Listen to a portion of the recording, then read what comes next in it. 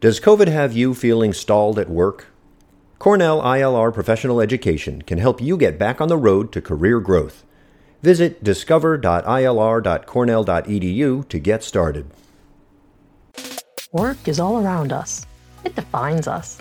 The future of work impacts nearly every person on our planet, and the ILR School at Cornell University is influencing policy and practice around the world. In this episode of Work, Exploring the Future of Work, Labor, and Employment, Dean Alex Colvin speaks with Tony Byers, Director of Diversity and Inclusion Programs at the ILR Center for Advanced HR Studies.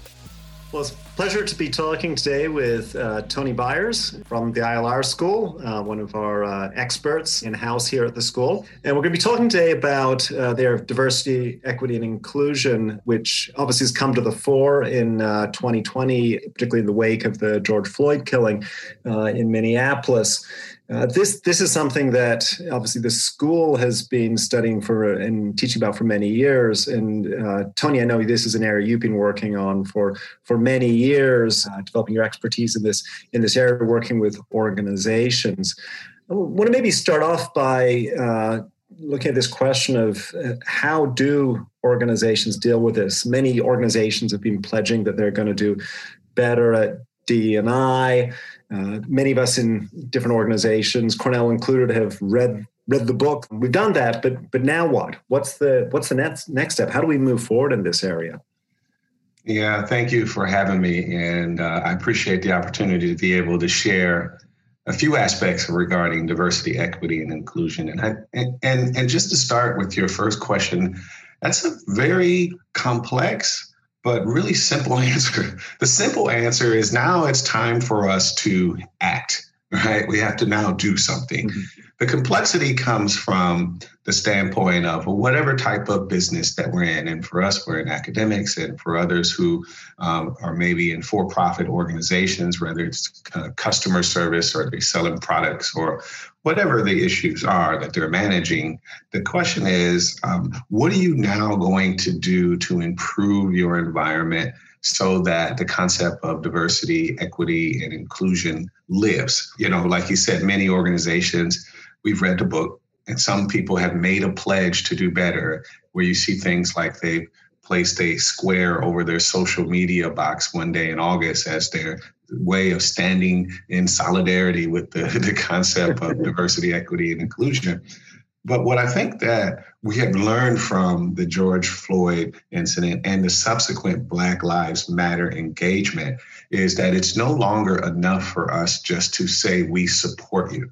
What that community, this community, individuals who are champion diversity, equity, and inclusion, what they're asking for is, so tell us, what are you going to do? You got a statement on your wall. You have a statement on your social media page. Your CEOs and leaders have all said, yeah, I'm for this. But when you ask them what to do, people say, I really don't know. So we're going to go training and we're going to read a book. And so that's great, but that still hasn't got us to that point where you have been willing to make some difficult decisions, to change some policies and practices, to hold people accountable for living this stuff. So the question really is, how do we make this value come to life versus acknowledging that it should be a value? And that's where the real trick lies. Right. So we've got to go beyond just making rhetorical statements, making commitments, and then actually follow through on it.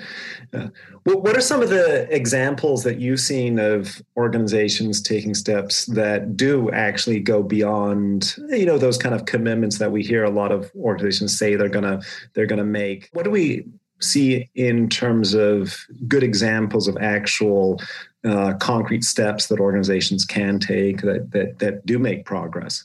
Really good question there as well. And again, this is one of those things that varies depending on the industry you're in. So I'm going to give a couple of different industries an example. So let's start with banking. That's a group that has decided that our way of demonstrating our commitment to diversity, equity, and inclusion is now, in addition to the services we provide to the larger general community, like anybody can use this bank, what we've decided is that we are going to now dedicate some resources that are specifically geared to helping underrepresented groups or groups that have had historical exclusion. In this case, we're talking about those individuals identify as Black or African American. And the approach that they have taken is that we're going to support, Chase, JP Morgan Chase, $30 million over 5-6 years.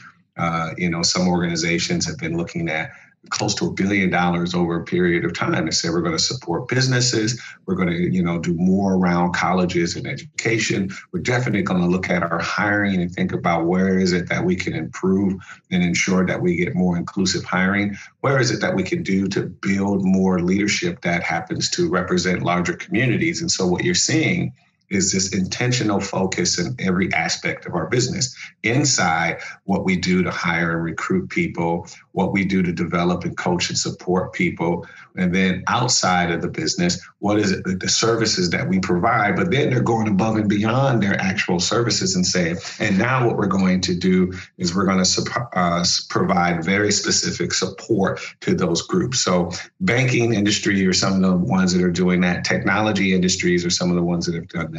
I work with a small tech firm that does software. And what they decided is that they were going to actually start a coding academy in various communities across the country to teach young people of color from low economic backgrounds, perhaps maybe even diverse backgrounds, how to code. So they're looking at that long-term viability of if we're going to get people an opportunity to be successful in our environment, then how do we engage them earlier than, we need 2 hires right now, and this is our criteria. Oh, do we change it? Do we adjust it? Can we find talent? They're just removing that question away and saying, we're going to just go and build our own talent and say that, prepare people to be successful.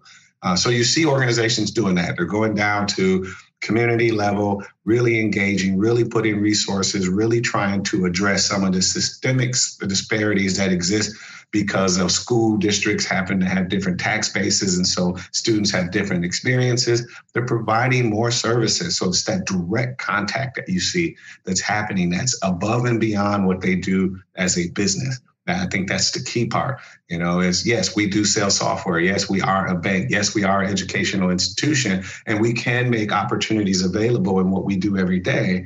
But where I think you see the real magic at those organizations that are saying, where do we go above and beyond what we do every day? And how can we touch people, young people, provide opportunities and ensure that we'll have a viable future for diversity, equity, and inclusion moving forward? In addition to leaders deciding to say, inside, got to be accountable, we're going to make some differences, and we're going to make some hard decisions. That's really what it takes.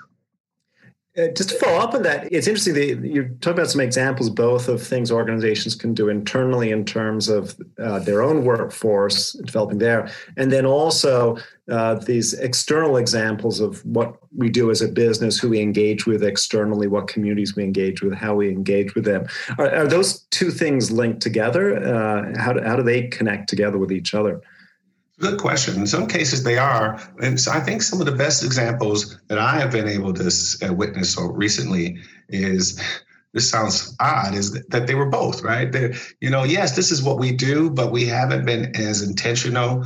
And then there are those others that are saying, yeah, we're clear about what we do, but we know we need to go out and do more, engage more. And so you might decide to look at, how do we expand our services that's directly related to our business? So the software company, for example, yes, they provide software, but they provide it to corporate organizations.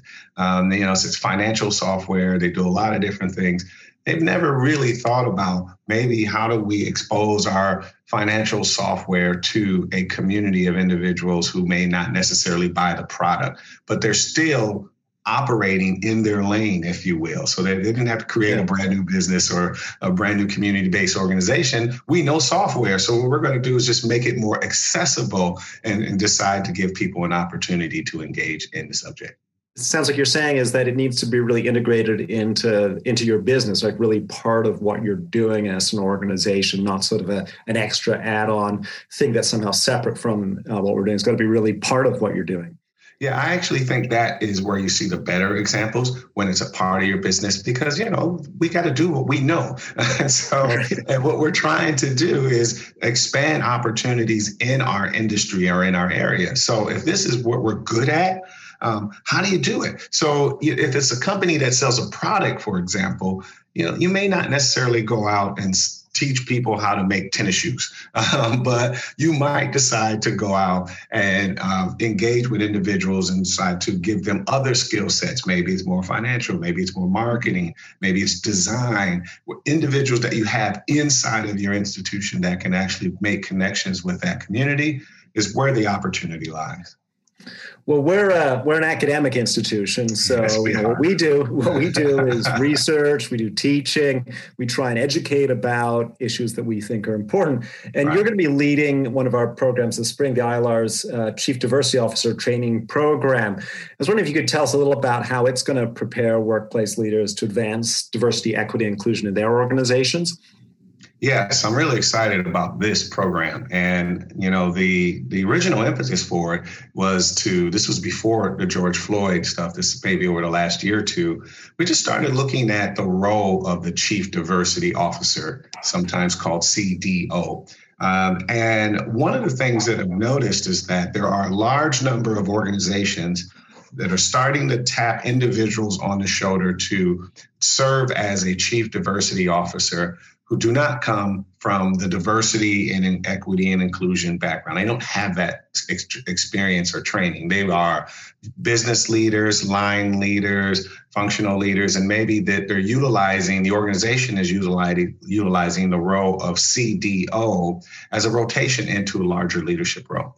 So now you have a group of individuals, very savvy business leaders, and they're being asked to lead diversity and inclusion. What we discovered, or what I've discovered with them, is that they can develop a strategy, they know certain tactics, they know the organization, but they still sometimes have a difficult time dealing with the nuance of diversity, equity, and inclusion. And honestly, the speed at which it changes inside of an organization. And those things can take people aback. So what we started to think about is, what can we provide for those individuals who are business leaders, have business experience or line experience, but are new to diversity and inclusion? How can we provide some engagement or some development opportunities for them so that they can partner with researchers and academics like us, as well as individuals from the field who are leading leaders in diversity and inclusion, and learn the nuances, the behind the scene, what I wish I knew as a diversity and equity and inclusion leader inside of an organization. Had I known this 10 years ago, these things would be different.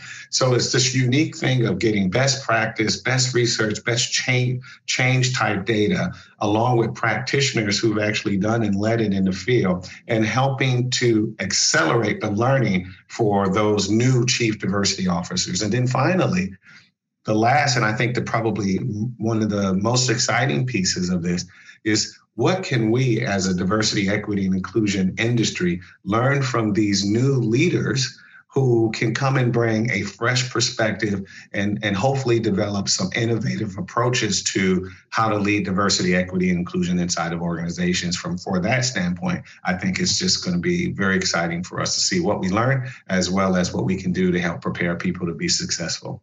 It sounds like a fantastic program. I'm betting you're going to get some interesting conversation amongst the participants. It'll be really interesting to see who's part of the class as they're going through this course. Yeah, I think that's where the excitement lies. Just the ability for individuals to say, "Hey, how do we look at this different?" When diversity leaders will say, "No, this is the way to look at it." And I think that approach is going to bring a lot of innovation, and it's exciting. I always tell people, diversity, equity, and inclusion, or just diversity as an industry, has been around for 60 to 70 years. And one of the fascinating things about it is that we're talking about the same things today in which we were 70 years ago. So that, to me, means that we perhaps might need to think about doing something different if we want to have a new approach or have greater success in this space. And getting these leaders with different perspectives together who are responsible for D&I to learn the basics or to learn some of the behind the scenes, but give us a new perspective. In my mind, that's where we're going to get some innovative outcomes from there. So I'm really excited about that. Yeah, that is really exciting. And the idea that we need to make this a long, ongoing process, as you say, it's been around for 70 years and we've been working on it for a long period of time. 2020 might have given us this boost, right? But it's not a one-shot deal. Definitely. 2020 has served as a flywheel for us, unfortunately, because the thing that accelerates it means that someone, in this case, a number of people had to have unfortunate experiences where they lost their lives. And now we got people at a point where they're paying attention to it. And so how do we seize the moment? And then how do we ensure that it's a movement, that it continues to move on beyond the 2020 experience? Honestly, we're dealing with a lot of things in 2020, and it sounds like 2021, and there's not a lot of mind share for our emotion or energy for a lot of things, but we are at a point where we can actually moonshot this and take a big step forward. So I'm pretty excited about that potential.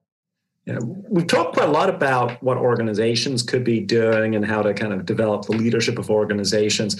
But it's also the case a lot of individual people have been thinking, hey, I'd like to do more to advance diversity, equity, inclusion in my organizations. What can I do as an individual? I may not be a CDO or a CEO or a top organizational leader, but I want to help out in my organization. What can I do to advance diversity, equity, inclusion? Do we have any advice for what an individual can do?